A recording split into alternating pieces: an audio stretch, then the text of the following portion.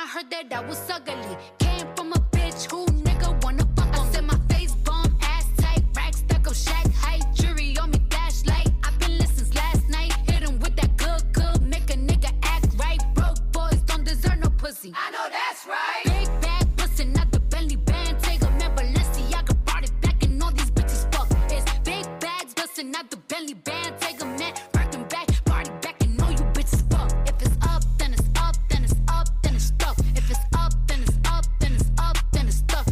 Up, then it's up. If it's up, then it's stuck. If it's up, then it's up, then it's up, then it's stuck. I can make the party hot. I can make your body rock. Bitches say they fucking with me. Chances are they probably not. If I had a dick, you probably lick it like a lollipop. Hoes speaking Japanese, hit 'em with karate chops. Forever popping shit, pulling up and dropping shit. Gotta argue with 'em 'cause a nigga love a toxic bitch. Niggas out here playing, gotta make 'em understand. If ain't no ring on my finger, you ain't going on my gram. Said my face bomb, ass tight, rack stack up shack height, jury on me flashlight. I've been listening since last night. Hit 'em with that good, make a nigga act right. Broke boys don't deserve no pussy. I know that's right. Big bag bustin' out the belly band. Take a man, Balenciaga brought it back and all these bitches fuck. It's big bags bustin' out the belly band. Take a man, working back, party back and all you bitches fuck. If it's up, then it's up, then it's up, then it's stuck. If it's up, then it's up, then it's up, then it's stuck. Up, then it's up. If it's up, then it's stuck. If it's up, then it's up, then it's up, then it's stuck. Bitches ain't fucking with me now and I can see why. Dirty ass, dusty ass bitch, you got pink eye. Bitches won't smoke until I bring it to their doorstep. Tell that bitch back, breath smell like horse sex. Put it on him now, he will never be the same. Tatted on my ass 'cause I really like the pain. He nutted on my butt, I said I'm glad that you came. If that nigga had a twin, I would let him run a train. Big bag bustin' out the belly band. Take a man, Balenciaga brought it back and all these bitches fuck. It's big bags bustin' out the belly band. Take a man, working back, party back and all you bitches fuck. If it's up, then it's up, then it's up, then it's stuck. If it's up, then it's up, then it's up, then it's stuck. Up, then it's up. If it's up, then it's stuck. If it's up, then it's up, then it's up, then it's stuck. Gotta play it safe, no face, no case. What's up, everybody? This is Vinny Bucci, aka The Booch, and welcome to the Boochcast. This week's episode is entitled Summerslam Takeover. And the reason I'm calling it that is because this entire episode is only going to revolve around two topics. One is WWE SummerSlam, and the other is NXT Takeover 36. Now, before I get into these, I will say one quick thing here, but I don't consider it a topic because it's more like an explanation and a disclaimer. The reason Elvis Delinsky is not joining me for the Boochcast this week is because after the SummerSlam watch party, which you can still watch on our Twitch channel. It's on twitch.tv/theboochcast. You can check out the watch party. It'll be on there for about 2 weeks, and then once Twitch decides to take it down, we will then upload it to the Boochcast YouTube channel. So it'll be on the YouTube channel in a couple of weeks, but for now, it's still on our Twitch channel, so you can check it out live. Now, after the watch party that we had, Elvis, unfortunately, suffered from food poisoning. Now, I won't go into detail about what went down at the party or how Elvis is feeling regarding the food poisoning. I'll wait till Elvis is able to come back, and then we'll talk more about the actual watch party itself. Today, I'm just going to talk about the pay-per-view this week. So, Elvis got some food poisoning, so he wasn't able to do the show. Now, as for me, I was dealing with some stuff all day Sunday. I had to take Buff Bagwell to the airport because he's going to be staying in Florida for about a week.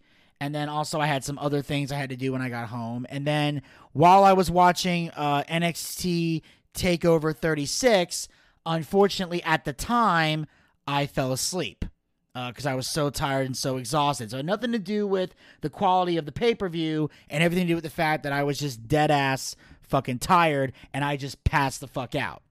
I was unconscious. So I had no time to put a podcast together. And the only reason you're seeing the podcast this early, if you see on social media how late at night I posted this, it's because I literally just finished watching TakeOver 36.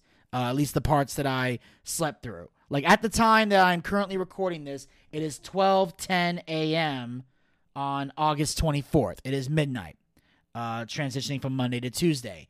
And I would have watched Takeover 36 a lot sooner, but I had some family issues I had to deal with, and my phone was blowing up all day today. Some were business related, some were personal related, and one was from an individual who I have no desire to speak to at all, but yet still continues to call me. I won't say who that person is. I'll let you all play that guessing game for yourselves. But anyway, I've been dealing with that all day, so I finally got around to watching Takeover 36, and as soon as I finished it, I set all this up here, and now I am ready to talk about these two pay-per-views. And like I said, when Elvis returns next week, we'll go back to our originally scheduled variety show. We'll talk more about the watch party. We'll get into some other wrestling talk, and we'll get into some other personal or political stuff that we want to get into. 'Cause I know there's a lot of topics going around that you're dying to hear us talk about, but I don't want to talk about them without Elvis present. So what I will do is, for you guys, I will recap both these pay-per-views for you right now. So first thing we're going to get into is WWE Summerslam. We'll start here, and we're going to skip the pre-show match because pre-show don't count, so I'm not going to talk about Big E versus Baron Corbin. I can give a fuck less. Big E won, kept his briefcase. That's all I needed to know. So we get to the opening contest for the Raw Tag Team titles. AJ Styles and Omos defend the titles against RK Bro. Now, I will say that this is a very good opening contest. I thought RK Bro really had amazing chemistry here, and you could tell that as a tag team, they're really going to be taken seriously. And pretty much what I thought was going to happen, happened. RK Bro won the titles, and AJ Styles ate the pin in the middle of the ring. Because I knew Omos wasn't going to get pinned. I knew that for a fact. He's a big man. He's too dominant. He's not taking an L. AJ Styles was going to take the L, and he took it at the hands of Randy Orton. And now, Randy Orton and Matt Riddle are the tag team champions. I definitely see these guys having a tag team title reign for a long time, and I'm okay with it because I figure if Matt Riddle is a tag team champion, it keeps him away from the singles titles, and I'm not real big on, as you guys know, I'm not a big Matt Riddle fan at all. I think he's an absolute fucking tool. I think he's disrespectful to the business, and I hate his promos because he sounds like a fucking 10-year-old when he talks. So I find Matt Riddle to be incredibly irritating. But I will admit, him and Randy Orton are having kind of a rock and sock connection vibe here, and they're making it work. But like I said, not a fan of Matt Riddle, love Randy Orton, and if him being a tag team champion can keep him away from the singles titles, then I'm all for RK Bro. And on that note, we move on to the next match of the evening. We got Alexa Bliss versus Eva Marie. This was the sloppiest wrestling match I've seen in a long time. This match was so terrible, I thought I was watching an AEW women's match. That's how fucking bad this was. Okay? This makes the tooth and nail match between Britt Baker and Big Swole look like Fabulous Moolah versus Wendy Richter. That's how fucking bad this match was. It was sloppy. There was no chemistry. It was god-awful. And it was just, these women had no chemistry whatsoever. And it reminded us why Eva Marie is not well liked in the WWE. Because she can't fucking work a match. We know Alexa Bliss can work a match. We know she can. Eva Marie always had a bad reputation. But when she returned, I was willing to give her the benefit of the doubt. Like, okay, maybe she learned something during her time away. Maybe she got better in the ring. For a while, she was having Doudrop, who's really Piper Niven, fighting for her, which I thought was good from a heel perspective. Now she's going to get in the ring and show what she can do. And she showed she can do fucking nothing. Absolutely fucking nothing. This was a bad investment on WWE's part. If Eva Marie is not released by the end of this year, then WWE has officially lost their fucking minds. Now, I know a lot of you guys think they already have with the releases they've done recently, but I can tell you right now, they're fucking crazy if Eva Marie is still here. The only highlight of this match for me was after the match, Piper Niven made it clear that Eva Marie lost the match, which makes me think that this whole Doudrop thing is about to fucking end, and she's going to branch out on her own as Piper Niven and get rid of Eva Marie. This was not a good showing for either one of these two, Alexa Bliss included, because a lot of people are pissed off at her because now that Bray Wyatt's gone, she's basically going to absorb his fucking gimmick. And it wasn't a good match. It wasn't a good showing. And it was the worst match of the night. God awful. It was a disgrace to women's wrestling, and I said that. This makes women's wrestling look bad on a massive level. And I will say, though, as bad as this match was, there was one other match that was a disgrace to women's wrestling. But we'll get to that a little bit later. On that note, we're going to move on to the next match of the evening. For the United States Championship, Sheamus defends the title against Damian Priest. This was a very well done match. Both these guys are big men, both these guys are physical, and both these guys are hard hitting and are known for being stiff in the ring. And they took the fight to each other. I enjoyed this immensely. Sheamus and Damian Priest, I will say the crowd was a little bit dead for their match, but I blame the previous match for that. Also, Sheamus and Damian Priest are not exactly well known for being good on getting excitement from the crowd. Like, psychology is not their thing. I mean, they're not terrible at it. They're decent at it, but not good enough to get a stadium to really go. Like, these are the type of guys where they need someone who's good with psychology to work with them to make a match successful. So the fact that neither one of them is good at psychology is what made this match not as good as it could have been. Again, from a physical standpoint, it was great. From a hard-hitting standpoint, it was great. It's just the crowd wasn't feeling it because these guys don't really have a lot of flair, showmanship, or the panache, And Damian Priest tries, but he's still not quite there as far as the having the panache. So, but either way, it did what it had to do. On that note, move on to the next match of the evening for the SmackDown Tag Team titles. The Usos defend the titles against the Mysterios. This was a very good tag team match. And the reason it was good is because we've seen these guys wrestle each other so many times that they now have the chemistry down. And you can definitely see Dominic improving in every match, which is why I like the fact that he's kind of been in a tag team match with his father. So that way they can emphasize his strengths and hide his weaknesses. And it also gives him a chance to learn because when he's on the apron watching the match, he can watch and learn from three guys who know how to work. Because Rey Mysterio, as we all know, is a legendary luchador. He is one of the greatest of all time and a future Hall of Famer. You have the Usos, who, in my opinion, are the best tag team in WWE right now. They are incredibly talented, incredibly gifted. They are great as baby faces. They are great as heels. And ever since they reinvented themselves, they have put tag team wrestling on the map. These guys are fucking phenomenal. So Dominic Mysterio can learn a lot from all three of them. And then once he gets the tag and he gets in the ring, he can do what he does best, and the Usos are able to sell and work with him, which is good. Now, of course, in the end, they hit a double super kick to Rey and a top rope splash by Jay. 1, 2, 3. The Usos retain the titles. Now, what I love about this is the fact that Rey took the pin. Now, I've noticed lately with Dominic, Rey's been kind of coaching him, calming him down, and trying to get him to relax from some mistakes that he's made. So I feel like there's already some tension there.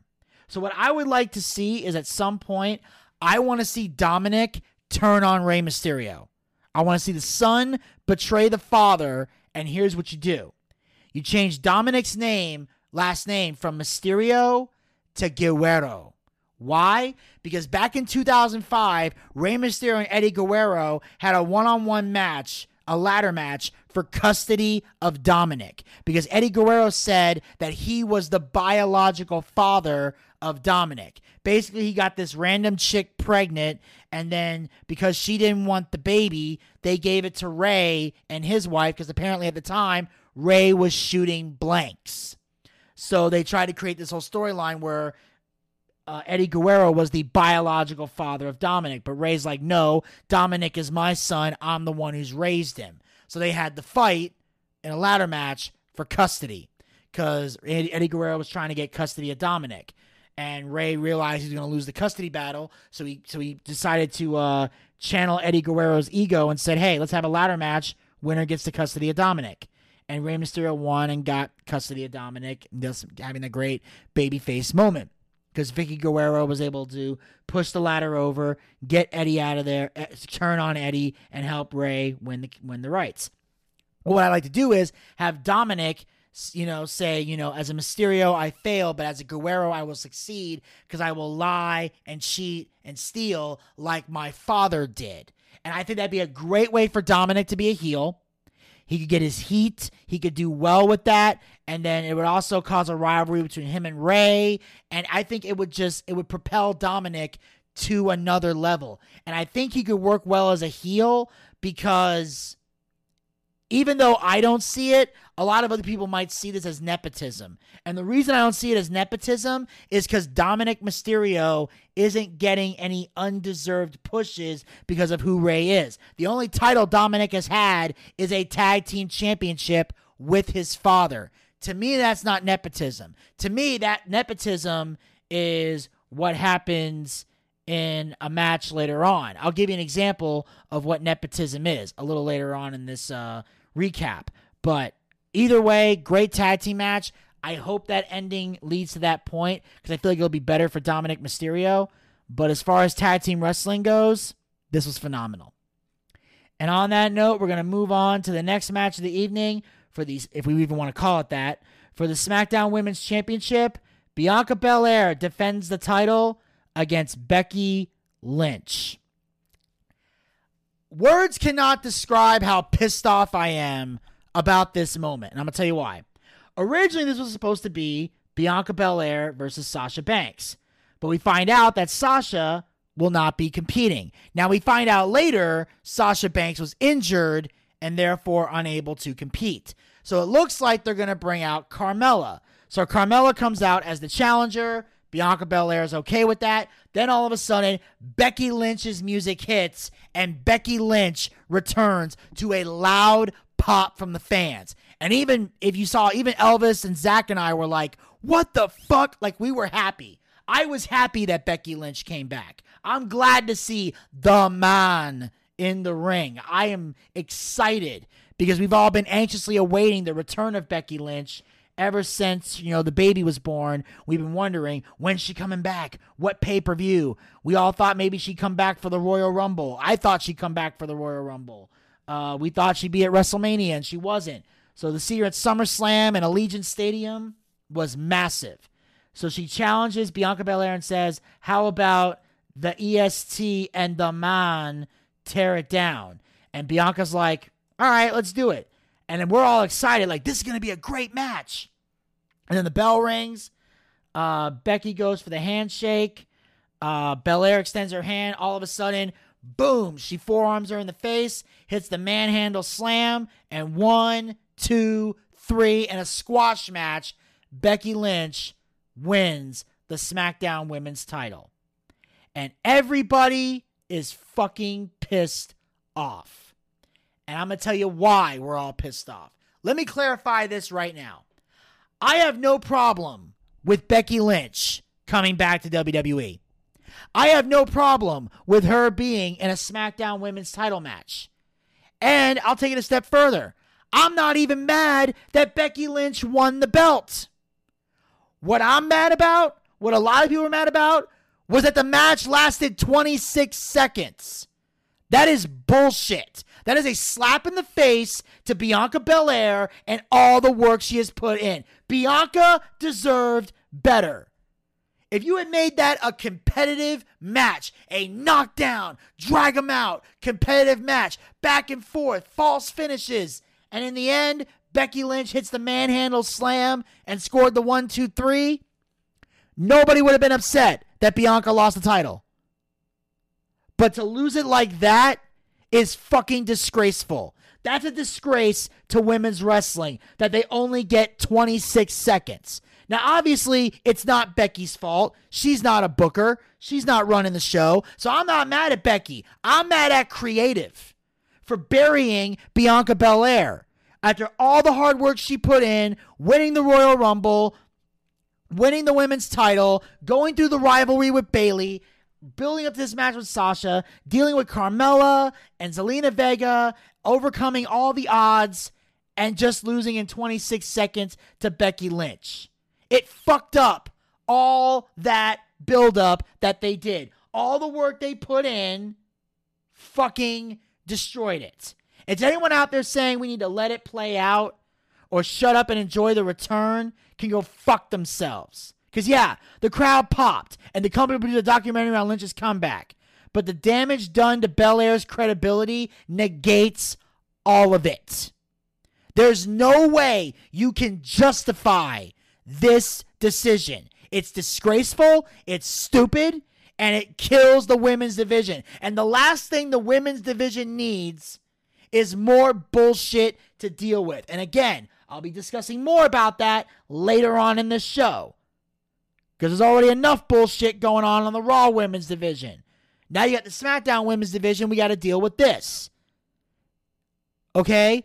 Women's wrestling already has enough time, a hard enough time getting respect. There's a lot of old school people in this business, and I know this because I've met them personally, who shit on women's wrestling. They don't like it, they don't enjoy it, and most people that I know only book it because people out there want to see it. But they have standards for the type of women's wrestlers that they book. And trust me, when they do, looks are more important than how well you can work. I promise you that. I'm not saying that's the right way. I'm just saying that's the way most old school people look at the business. And this was fucking pathetic.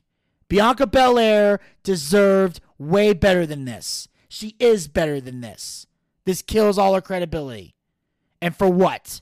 To have shock value for Becky Lynch? How do you follow this up? Are we supposed to have a rematch at Extreme Rules where the match is going to be longer? There's nothing you can do. You just embarrassed your champion on a grand stage. Fucking disgraceful. And on that note, we move on to the next match of the evening. We got Drew McIntyre versus Jinder Mahal. This was a fairly decent match. I will say this. If you are a fan of actual wrestling, and by that I mean just basic working wrestling, no crazy high spots, no flippy-dippy bullshit, no ridiculous storytelling. If you want just a straight-up fight, this was the match for you. It was a great match. Ultimately, Drew McIntyre hits the Claymore for the win, and then Shanky and Veer pick up Jinder Mahal and carry him to the back because they eventually come out to help him after the match because they were banned from ringside. But it was just a decent match. This is a match that you would normally see on Monday Night Raw, but I honestly believe it was there to be filler. This is a filler match. You know, they got a long pay-per-view. They need to fill the time. Let's just throw these guys out there. Although they could have filled the time a lot better if they gave Bianca Belair and Becky Lynch a longer fucking match. But beggars can't be choosers, so these guys did their job. I think both these guys are great. Both of them are fantastic wrestlers. I'd love to see Jinder Mahal get another run with the WWE title. Drew McIntyre as well. But with Drew, I want to wait a long time because he already had a long-ass title reign. So I can wait on Drew, but if Jinder got another shot soon, I'd be okay with it. Because contrary to what other people might think, I think Jinder Mahal did great as WWE Champion. And on that note, we move on to the next match of the evening. We have a triple threat match for the Raw Women's Championship. Nikki ASH defends the title against Rhea Ripley and Charlotte Flair. This match right here was the worst form of nepotism I've ever seen. Once again, the Queen of Privilege has to bury the women's division under her boots. This was, again, killing credibility. You have Nikki ASH win the Money in the Bank, shocking everyone, cashing in the briefcase, and winning the title, thus taking a gimmick that looks stupid and goofy and silly that in the beginning nobody took seriously, and now we take it seriously because she's got a title. One of the best decisions you could have ever made, and what do? They tap her out to Charlotte Flair so she can win that 12th World Heavyweight title because they wanted to win as many of those as possible so she can tie her father and be exactly like her father, despite the fact that she is nothing like her dad. She wishes she could have the legacy her father had. This is a prime example of a spoiled queen. I would say princess, but apparently she's the Queen of Privilege. Like, if Check Your Privilege was a person, it would be Charlotte Flair. Like, everybody talks about John Cena, and back in the day, he had a golden shovel. Everybody talks about Triple H having a golden shovel. Everyone talks about Hulk Hogan having a golden shovel. There are so many legends in this business that get accused of burying people, not doing jobs for people, and just being all about themselves. Meanwhile, we see Charlotte Flair being a human embodiment of that, and nobody talks about it. Why? Because she's the daughter of the Nature Boy, who also was not immune to being a politician from time to time in the locker room. This is the absolute disgrace to wrestling. And the fucked up part is, I knew it was going to happen. Because I know anytime Charlotte's in a match, they have to hand her a belt. Because whenever she's on TV, she has to have a title. Why? Because she's one of those people that needs to have a belt with her. Otherwise, she's not worth watching. There are some people who are big enough stars that they don't need a title in order to be over. Charlotte needs to be a champion in order to be over because she can't get over on her own. And that is why I call her the Queen of Privilege and why she is the human embodiment of nepotism. It's the worst form of nepotism because even though Ric Flair's not with the company anymore, he's still well respected. And as a result, Charlotte will still be handed everything on a silver fucking platter. And people are going to tell me, well, the match was good. I don't give a fuck. As far as I'm concerned, if the finish is shit, the match is shit. Because that's the pop that matters. And this was disgraceful. Because this is why women's wrestling in WWE is always going to be a challenge. Because they can't get anyone else over. Because they bury everyone under one person. And on that note, we're going to move on to the next match of the evening. Edge versus Seth Rollins. This, ladies and gentlemen, was the match of the night. Right here. This was the best match on the card. Right here. Not a single match in this company was better than this on this show. Edge and Seth Rollins tore the fucking house down. Psychology, storytelling, false finishes, hard hitting. Even the entrances were great. Edge coming out to the old Brood music and his old Brood entrance. And then walking halfway down the ramp. And then all of a sudden, they play his normal music. And he comes out to that. Seth Rollins in the ring. It was amazing. These guys hit everything they could at each other. They threw everything but the kitchen sink at each other. And they were kicking out and fighting back. Both these men proved themselves to be fucking warriors. And there were times where it looked like Seth Rollins was going to stomp Edge into the ground, but Edge was able to dodge it and counter it every fucking time. In fact, Seth Rollins tried to hit the pedigree because he's a heel now, so he's using Triple H's move. Then Edge used his wife's finisher, the Glam Slam, to try and get a pin. And then at one point, Edge eventually, he applies a crossface, smashing Rollins' face into the mat a few times before locking it again and getting Seth Rollins to tap out.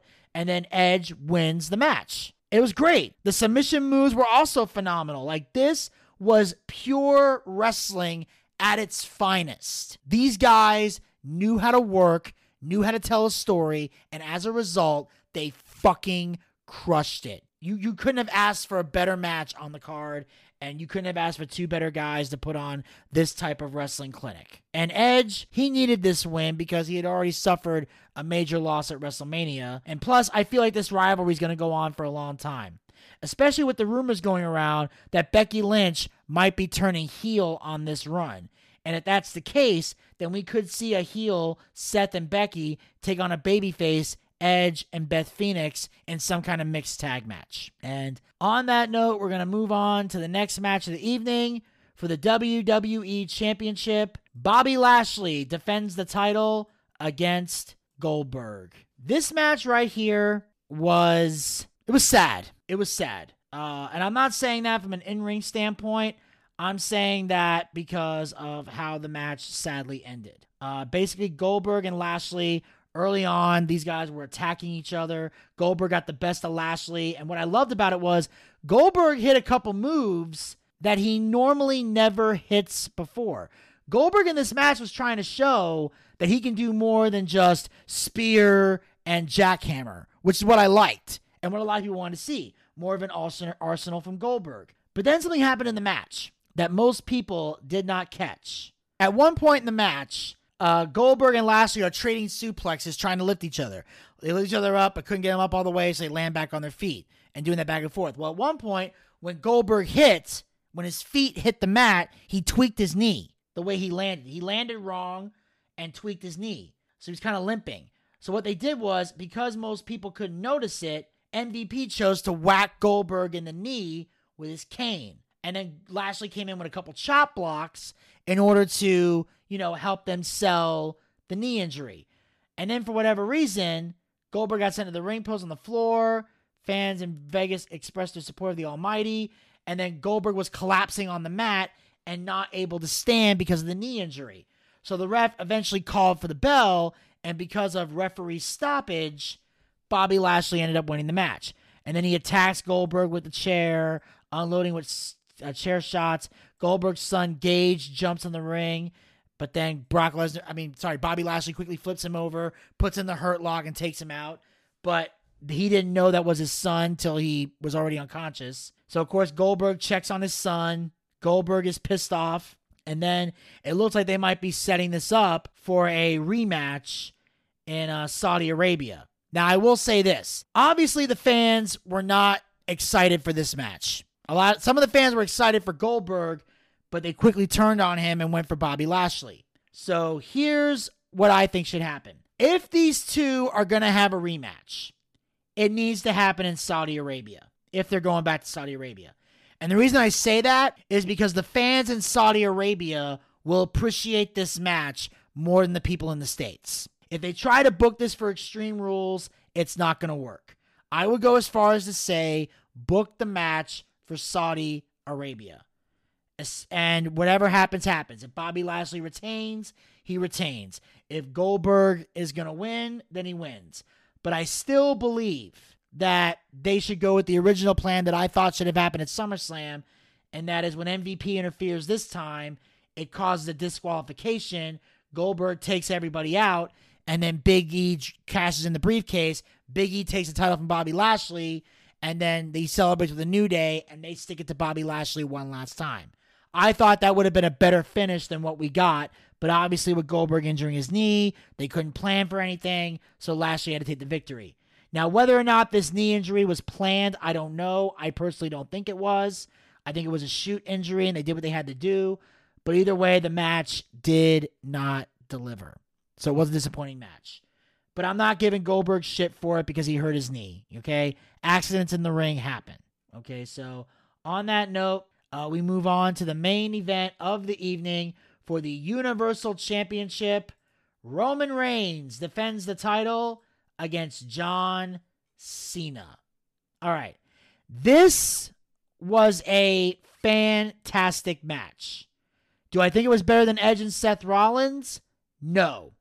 But it's still a main event caliber match that delivered. But I definitely think this match revolved more around storytelling and psychology rather than in-ring work and trying to have a technical or brutal match. I feel like it was just Roman Reigns beating the shit out of John Cena and John Cena trying to get every single type of pinfall he could get, from, roll-ups to inside cradles. Of course, we got the 5 moves of doom, the STFU, and then of course we got 3 attitude adjustments, 1 in the ring, 1 to the announce table, and 1 off the top rope. And Roman Reigns kicked out of all of them. And then eventually Roman hits a bunch of Superman punches, he hits the spear, and gets the victory. Now there are some people out there who think Roman Reigns winning was the right call. I disagree completely. I believe John Cena should have walked out with the title, because I'm thinking to myself, who else? Roman Reigns has run through everybody on the full-time roster. It's going to take a part-timer at this point to beat Roman Reigns. And I felt John Cena should have done it because, A, John Cena is 1 title reign away from becoming the 17-time world champion.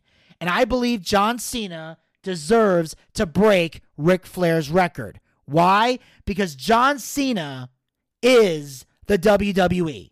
With the exception of Vince McMahon and Triple H and maybe even The Undertaker, I don't see anybody else who loves the WWE more than John Cena. There's a lot of wrestlers in WWE right now, but they would be more than happy to pack up and go somewhere else if they get released. John Cena is the kind of guy where he ain't jumping ship to another company. Unless Tony Khan throws so much money at him that he would be a fool to turn it down, I don't see John Cena ever going to AEW. I see no reason for it. John Cena's got such a great career in Hollywood, he doesn't need money from Tony Khan. So therefore, he's not going to go there. He's a WWE guy through and through. He deserves this. And plus, unlike Ric Flair, John Cena has held his 16 titles all in WWE. The only reason Ric Flair is even acknowledged as a 16-time champion is because WWE bought WCW. Because Ric Flair was technically only a 2-time WWE champion. His other 14 titles were in WCW. And at one point in his career, I think it was in 1990, he was on the booking committee. In fact, he was the head booker of the show. Coincidence? I don't think so. So that's all I'm saying. John Cena deserves to break Ric Flair's record. And they even said if Cena had left, he would have left with the belt, and he would have eventually came back for WrestleMania. And I know people don't like the fact that part-timers take the belt and go away. I myself have had a problem with that with Brock Lesnar. Now, I didn't necessarily have a problem with Brock Lesnar sitting at home with the belt. I had a problem with Brock Lesnar sitting at home with the belt and the secondary titles, the U.S. title, the Intercontinental title, not being elevated in its absence. And also, the whole purpose of this was for Roman Reigns to be embarrassed. So Cena taking the belt and going away, and everybody giving Roman Reigns shit for letting a part-timer run off with the belt would have been a great storyline to tell. And then Roman would spend the next few months trying to redeem himself in the eyes of the WWE by showing that I'm here and that I will eventually get the title back. But because Roman Reigns said on SmackDown before SummerSlam, he said, I'm leaving WWE if I lose. At that moment, you pretty much knew Roman was going to win. But I couldn't change my pick because I'd already locked it in. So I was pissed about that. So I like the match, but I don't like the fact that Roman Reigns won. Because now, who's going to beat him? Well, apparently we got our answer because after the match, Brock Lesnar made a stunning return, popping the crowd and leaving Reigns and Paul Heyman retreating to the locker room. Now, what was great about this was the fact that when Brock Lesnar came back, he had a completely different look, and he was actually trying to get the fans to go crazy. So it looks like Brock Lesnar's actually getting his passion back for the business and trying to establish himself as a babyface. And also, Paul Heyman had a look on his face like a man getting caught having an affair. Like his wife walked in on him fucking another woman. That kind of look. And then Roman, of course, backs down. So here's the $1 million question. Are Roman Reigns and Brock Lesnar going to have a match at Extreme Rules? And if that's the case, is Brock Lesnar going to win the title, or is Roman going to beat Brock Lesnar? Because really we've already seen these two fight twice already. So the only motivation really is the fact that this would be the third and final match between them. Because technically, they wrestled each other 3 times, but only got 1 victory over each other. Because they first had a match at WrestleMania 31. But Captain Dick Pick cashed in the briefcase in the middle of the match, curb stomped Roman Reigns, and walked out with the title. So technically, they didn't get a victory there. Then at WrestleMania 34, Brock Lesnar beat Roman Reigns, which was a bunch of horse shit, as I mentioned before. Then, at SummerSlam later that year, Roman Reigns beats Brock Lesnar to win the Universal title from him. So they each have 1 victory over each other, so this could be the rubber match. Also, if Brock Lesnar beats Roman Reigns, then at Survivor Series, assuming that Bobby Lashley is still the champion at that point, we could see Brock Lesnar and Bobby Lashley at Survivor Series. We finally get the dream match that we wanted, because that's who people wanted to see. We wanted to see Bobby Lashley and Brock Lesnar at SummerSlam, not Bobby Lashley versus Goldberg. Again, I have no issues with Goldberg. I'm a huge fan, but I know what the fans really wanted to see. Like, if anything, they want to see Goldberg face Roman Reigns.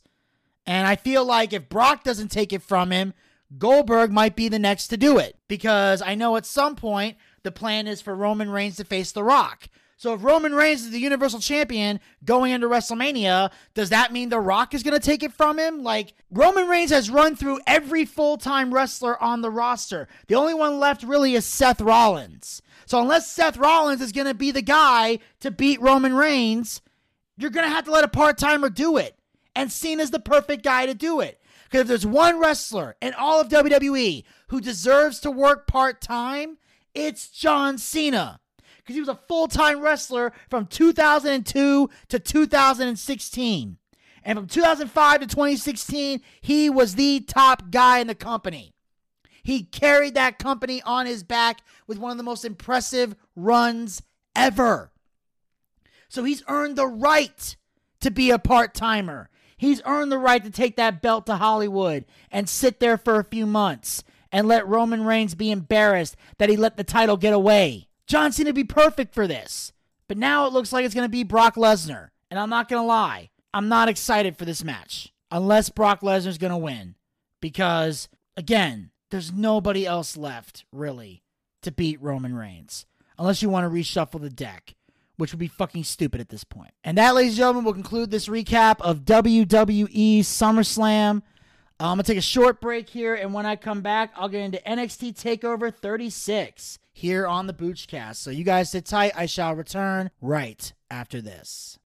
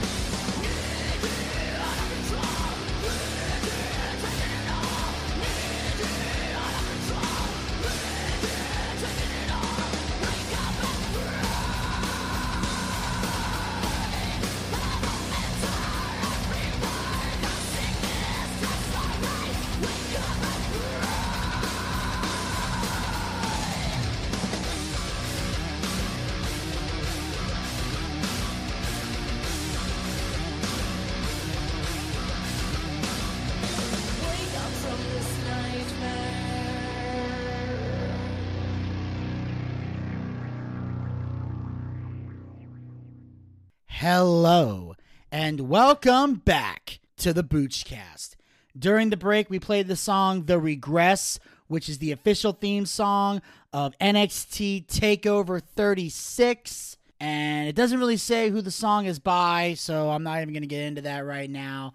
I'm just going to say it is time for the recap of NXT Takeover 36. And obviously, I did not do a recap for the Go Home NXT, because I'll be honest, last week I did kind of miss it. So I think this takeover should make up for that. I'm hoping to do a recap of NXT this week, although I will be busy on Tuesday. So if I have time, I will be able to do a recap. If not, then I'll probably just do a double recap next week when I'm able to. But I should have time to do a recap this week with Buff in Florida. So if I'm not able to watch it Tuesday night, I'll be able to watch it Wednesday and not got a recap then. So we'll see what happens. But anyway, that's in the future. We're getting to the present right now. And presently, we are talking about Takeover 36. And apparently there was a pre-show match with Ridge Holland and Trey Baxter. Pre-show don't count. I didn't watch it, nor do I give a fuck. So if you liked it, you liked it. If you didn't, you didn't. Hopefully Ridge won because I like seeing the push he's getting. But anyway, we're getting to the first official match of the evening for the $1 Million Championship. L.A. Knight defends the title against Cameron Grimes with Ted DiBiase. And this match was awesome. From start to finish, this was a perfect opening match.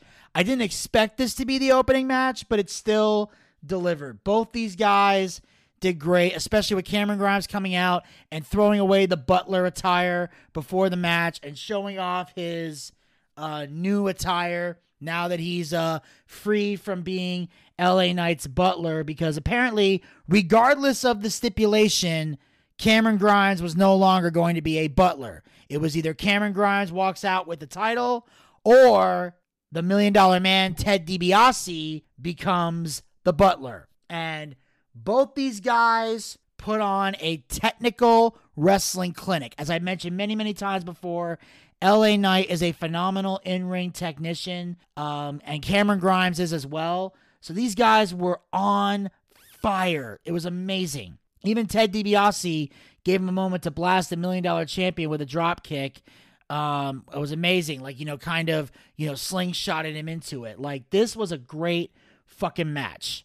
And even LA Knight had his moments where it looked like he was going to win.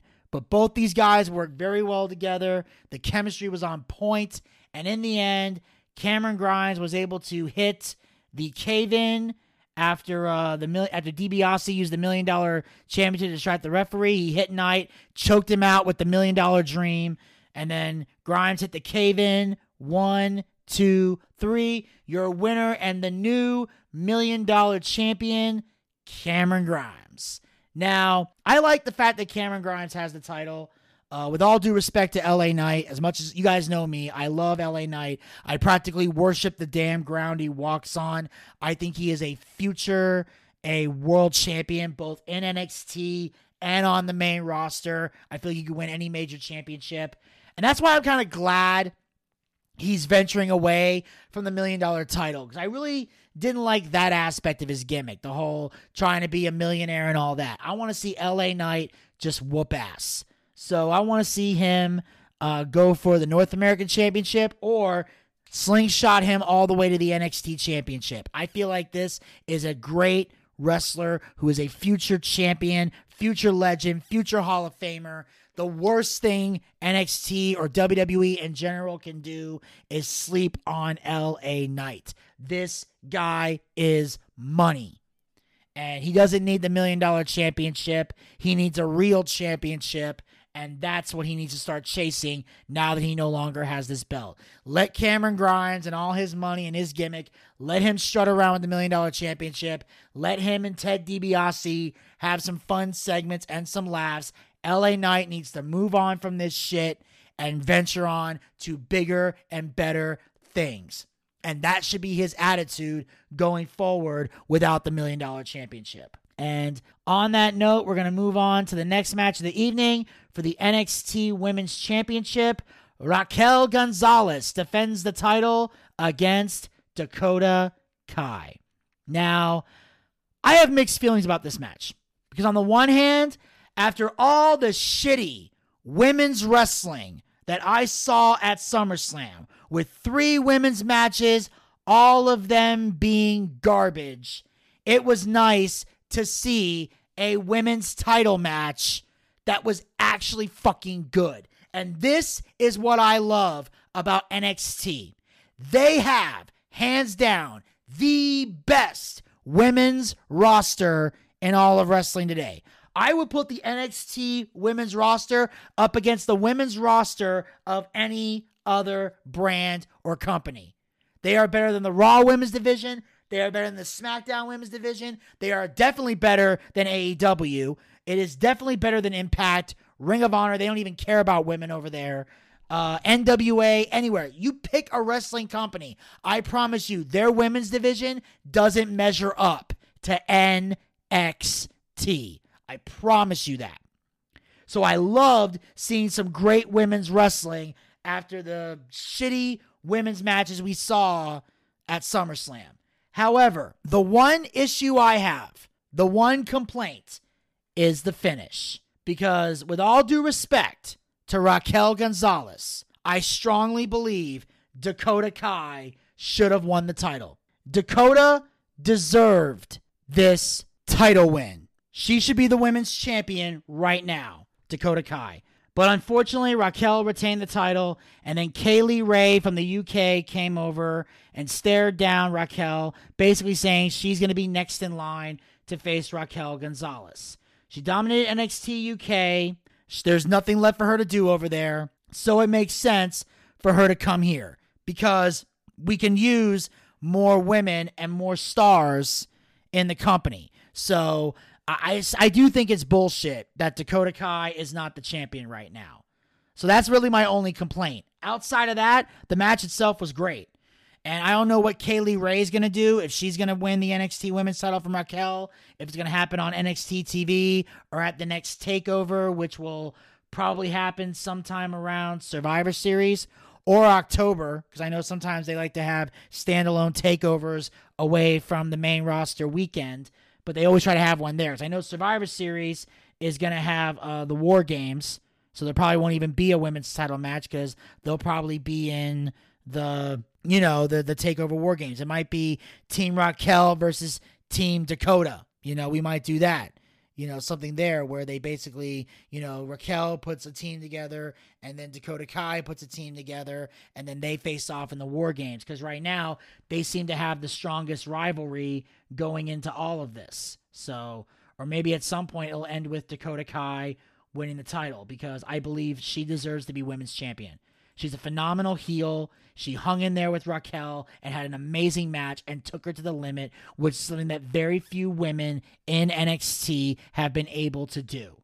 So, I loved the match, but I did not enjoy the finish. I believe Dakota Kai should have won. And on that note, we're going to move on to the next match of the evening for the NXT UK Championship.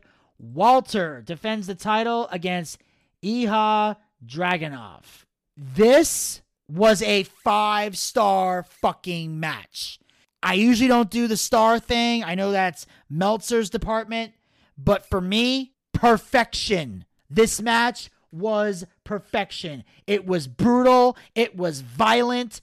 It was what British wrestling is supposed to be. And they have their own style, their own way of doing things, and they went out there and did it. And everything in this match looked believable. I could believe in what I was seeing. Because even though Dragunov is not as big as Walter, the way they structured the match, nothing looked fake. Nothing looked phony. Everything looked believable.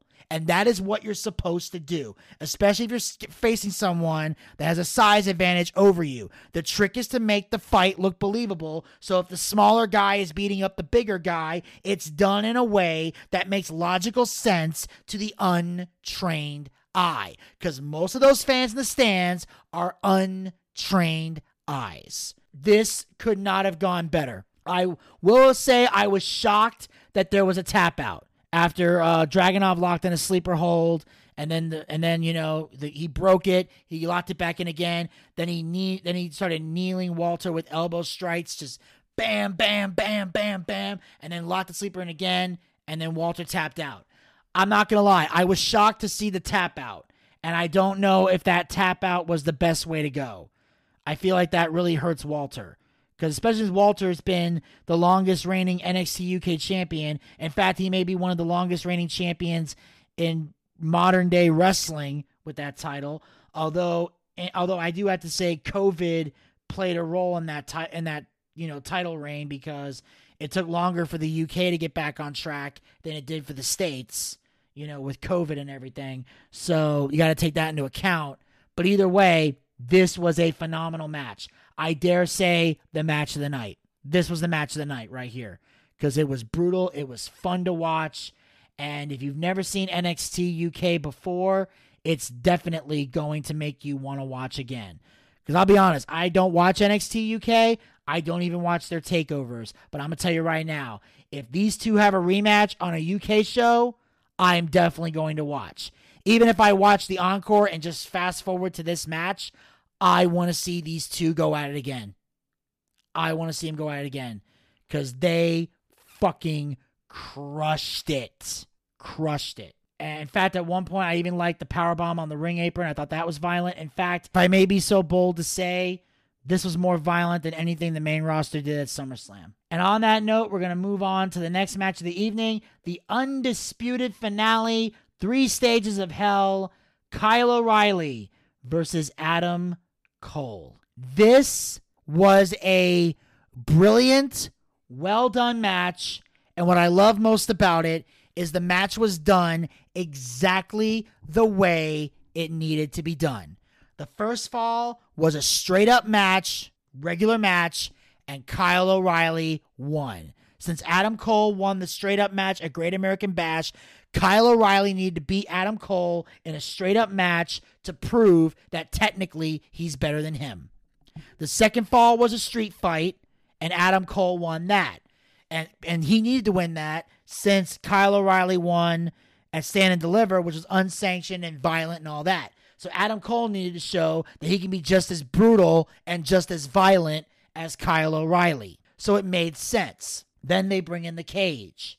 And the cage match did great. These men fucking killed each other, destroyed each other, and left it all in the ring. And then, of course, in the end, Adam Cole does the typical heel thing, handcuffs Kyle O'Reilly to the rope, taunts him, hits him with a bunch of super kicks. Eventually, Kyle O'Reilly fights out, locks in a heel hook, and with the use of one arm, causes Adam Cole to tap out. And Kyle O'Reilly wins the final fall, and now Kyle O'Reilly beats Adam Cole. Now, what I love about this is the fact that Kyle O'Reilly got to be put over, which was what needed to happen. Because as I mentioned before, Adam Cole has done it all in NXT. I have all the love and respect in the world for Adam Cole, but Kyle O'Reilly needed this to be cemented as a top guy in NXT, as Adam Cole is definitely moving on from all of this, because he needs to either go to the main roster or go to AEW. Now, I don't want Adam Cole to go to AEW because I feel like there's a lot more for him to do in WWE. As I mentioned before, Vince McMahon is very high on Adam Cole. Vince wants to keep Adam Cole around. He's offering him a lot of money to stay, from what I've been reading, and they want to call him up to the main roster.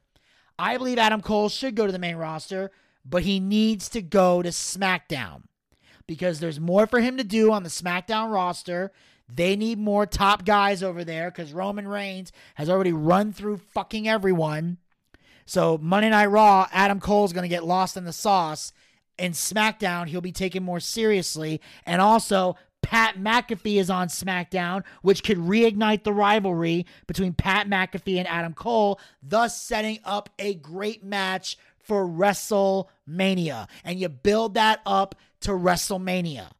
Because Pat McAfee is great on the mic, great in the ring, and as a commentator has gotten insanely over with the crowd. So you take a babyface Pat McAfee and put him in the ring with a heel Adam Cole, and you will make money. Meanwhile, in NXT, Kyle O'Reilly can get the run that he needs now that he's established himself as a top guy and has proven that he is not the odd man out in the Undisputed Era.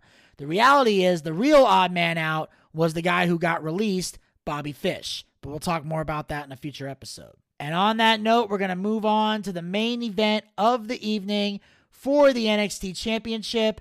Karrion Kross defends the title against Samoa Joe. This was a great match. Very well done. Not a lot of craziness, not a lot of bells and whistles, but still a phenomenal match. Joe got violent, proved that he was great. Karrion Kross showed that he is still a badass in the ring as a NXT champion. Obviously, Samoa Joe's a little bit out of breath, but he hasn't wrestled a full match in a long time, so he needed to get used to that. But because these guys are more submission-based and physical than anything, Samoa Joe didn't have to worry about doing too much crazy shit in the ring, and they could actually work, which they did. And I love how Samoa Joe locked in the Kokia clutch. Karrion Kross turned into a cross jacket. Joe almost passed out, but then eventually fights his way out, hits a Uranagi, and then an Enziguri to Kross on the top rope. The Muscle Buster, 1, 2, 3. The winner of the match, Samoa Joe. So Samoa Joe is now officially the NXT champion. He is the first ever 3-time NXT champion, and he deserved the win because it looks like Karrion Kross is going to be permanently on the main roster, and the next night on Raw, he shows up in new gear. He's got a mask on. You know, he's got these like weird outfit on, but he beats the shit out of Ricochet, which I thought was fucking great. And especially now after the stupid 50-50 booking they did with Jeff Hardy and Keith Lee, it looks like now he's going to get a dominant push and start fucking people up, as well he should, because it's been fucking garbage that he hasn't. But now it looks like Karrion Kross is going to get the respect he deserves on Monday Night Raw. And of course, Samoa Joe is going to definitely put NXT back on the map. He's going to definitely have some great matches. I don't know who's going to take the belt from him, but I know he's got a hell of a future with these other guys in NXT that he can work with. I feel like this is going to be a great resurgence for Samoa Joe. Whether or not he ever comes back to the main roster, I don't know. But if he does, I already know a few opponents he can work with. One, of course, definitely needs to be John Cena. Not just because, it would be a great match, but because of the history Samoa Joe and John Cena have before they got into WWE, because they're actually really good friends behind the scenes.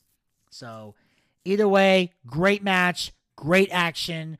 Both these guys deserve it. My only complaint about this match was that at one point while Joe was in the cross jacket, Joe was adjusting his pants, like trying to pull his pants up, which I hated because to me, it made the chokehold look fake. The cross jacket looked fake. And I'll tell you why. In real life, if someone's choking you to death, the last thing you're going to care about is your pants falling down or potentially falling down. Your goal is get the fuck out of this chokehold. So if his pants did fall down, yeah, it would have been embarrassing, but it looks even dumber if you're adjusting your pants while someone's choking you to death. And he did it like 2 or 3 times. So that's the only thing that happened in this match that pissed me off. But other than that, phenomenal match. Great main event. And the right man won. Joe's got the belt. Kross is now on the main roster. And we'll see how both these men do in the future. And that, ladies and gentlemen, will, of course, wrap up this recap of NXT TakeOver 36. I thank you guys for tuning in as we are now officially wrapping up this week's episode of the Boochcast. Make sure you guys follow the Boochcast. We are on Anchor, Spotify, Breaker, and Google Podcasts. Pick your favorite hosting site. Follow us there. Or you can be a super fan and follow us on all 4 hosting sites. Also, be sure to like us on Facebook. Go to facebook.com/theboochcast. We have archived episodes of the show as well as great content We have the recent episode of the Male Soap Opera Moment where Wenz and I gave our predictions for SummerSlam, as well as talked a little bit about Money in the Bank. So if you want to go listen to our predictions and then come back here and find out which one of us was right and which one of us was wrong, go check that out on the Facebook page right now. Also, be sure to follow us on Twitter and Instagram at the Boochcast. Get the latest tweets, photos, and videos from the Boochcast. We got some more content up there coming soon. Also, be sure to subscribe to the YouTube channel. You can check out our episodes of the Boochcast Reviews Dark Side of the Ring, as well as our D&D one-shot, archived episodes of our wrestling watch parties, other fun skits, and we got more content coming soon, including new episodes of Boochcast Reviews Dark Side of the Ring, including parts 1 and 2 of Brian Pillman, the Ultraviolence of Nick Gage, the Collision in Korea, the Ultimate Warrior, In the Shadow of Grizzly Smith, and the Dynamite Kid, all coming soon to the YouTube channel. Also coming soon will be our WWE SummerSlam watch party, which will be up there in a couple of weeks. So make sure you guys hit the subscribe button and ring that bell to be notified so you can check out all the content we have on there and the new content coming soon. So make sure you guys hit the subscribe button, ring that bell to be notified so you don't miss a thing. Also, be sure to follow us on Twitch at twitch.tv/theboochcast. That's where you can check out our SummerSlam watch party right now. If you don't want to wait till it comes on YouTube, go to the Twitch page right now. It'll be up there. That's also where we do our other live wrestling watch parties. You can live chat with us during the shows. Our next watch party will be November 21st, 2021 for WWE Survivor Series. That's right. We'll be back in November for WWE Survivor Series. Also on there, we have our live D&D show, which is set to start sometime in October after John and his fiance get married and come back from their honeymoon. We will be starting the D&D show. And also, we got a big surprise coming for the D&D show. Still can't reveal it yet. I know that's driving you all crazy, but when the time is right, I will reveal it, and you guys will love every second of it. And finally, make sure you guys support the Boochcast by going to anchor.fm/theboochcast/support. Become a supporter of the Boochcast. Support this podcast with a small monthly donation to help sustain future episodes. There are 3 different levels you can contribute at. The first level is you can contribute 99 cents per month to the Boochcast. 99 cents per month. You can help keep the Boochcast going. We are going to have separate prizes for each tier. We don't have them set up quite yet, but once we do, we will let you guys know. If you should decide to contribute before we come out with a prize, once the prizes are out, we will still send them to you. If you want to wait till we come out with the prizes, you're more than welcome to do so. But 99 cents per month is the first level. Level 2 is $4.99 per month. So the same price you would pay for a Peacock subscription, you can support the Boochcast. I know a lot of you guys don't like the Peacock. That's fine. Bring that $4.99 over here. We got better content than the Peacock anyway.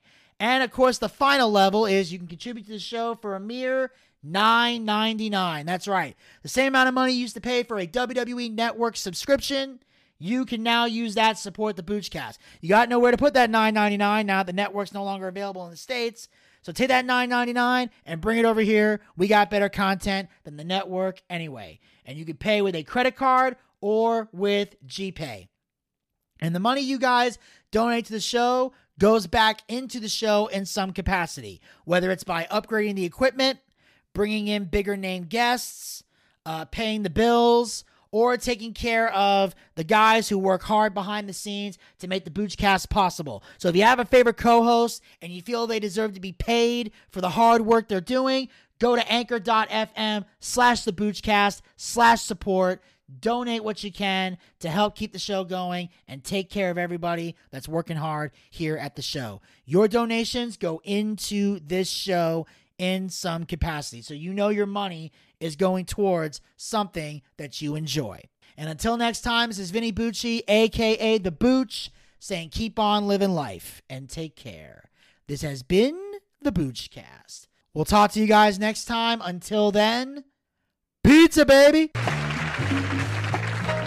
Well, I see by the clock on a wall that it's time to bid you one and all goodbye. Goodbye. So long. So long. Farewell. Farewell. Adieu. Adieu. Be good. Stay well. Bye-bye. Keep warm. Relax. And eat. Take care. Stay loose. Adieu, mon vieux. À la prochaine. Goodbye till when we Meet again.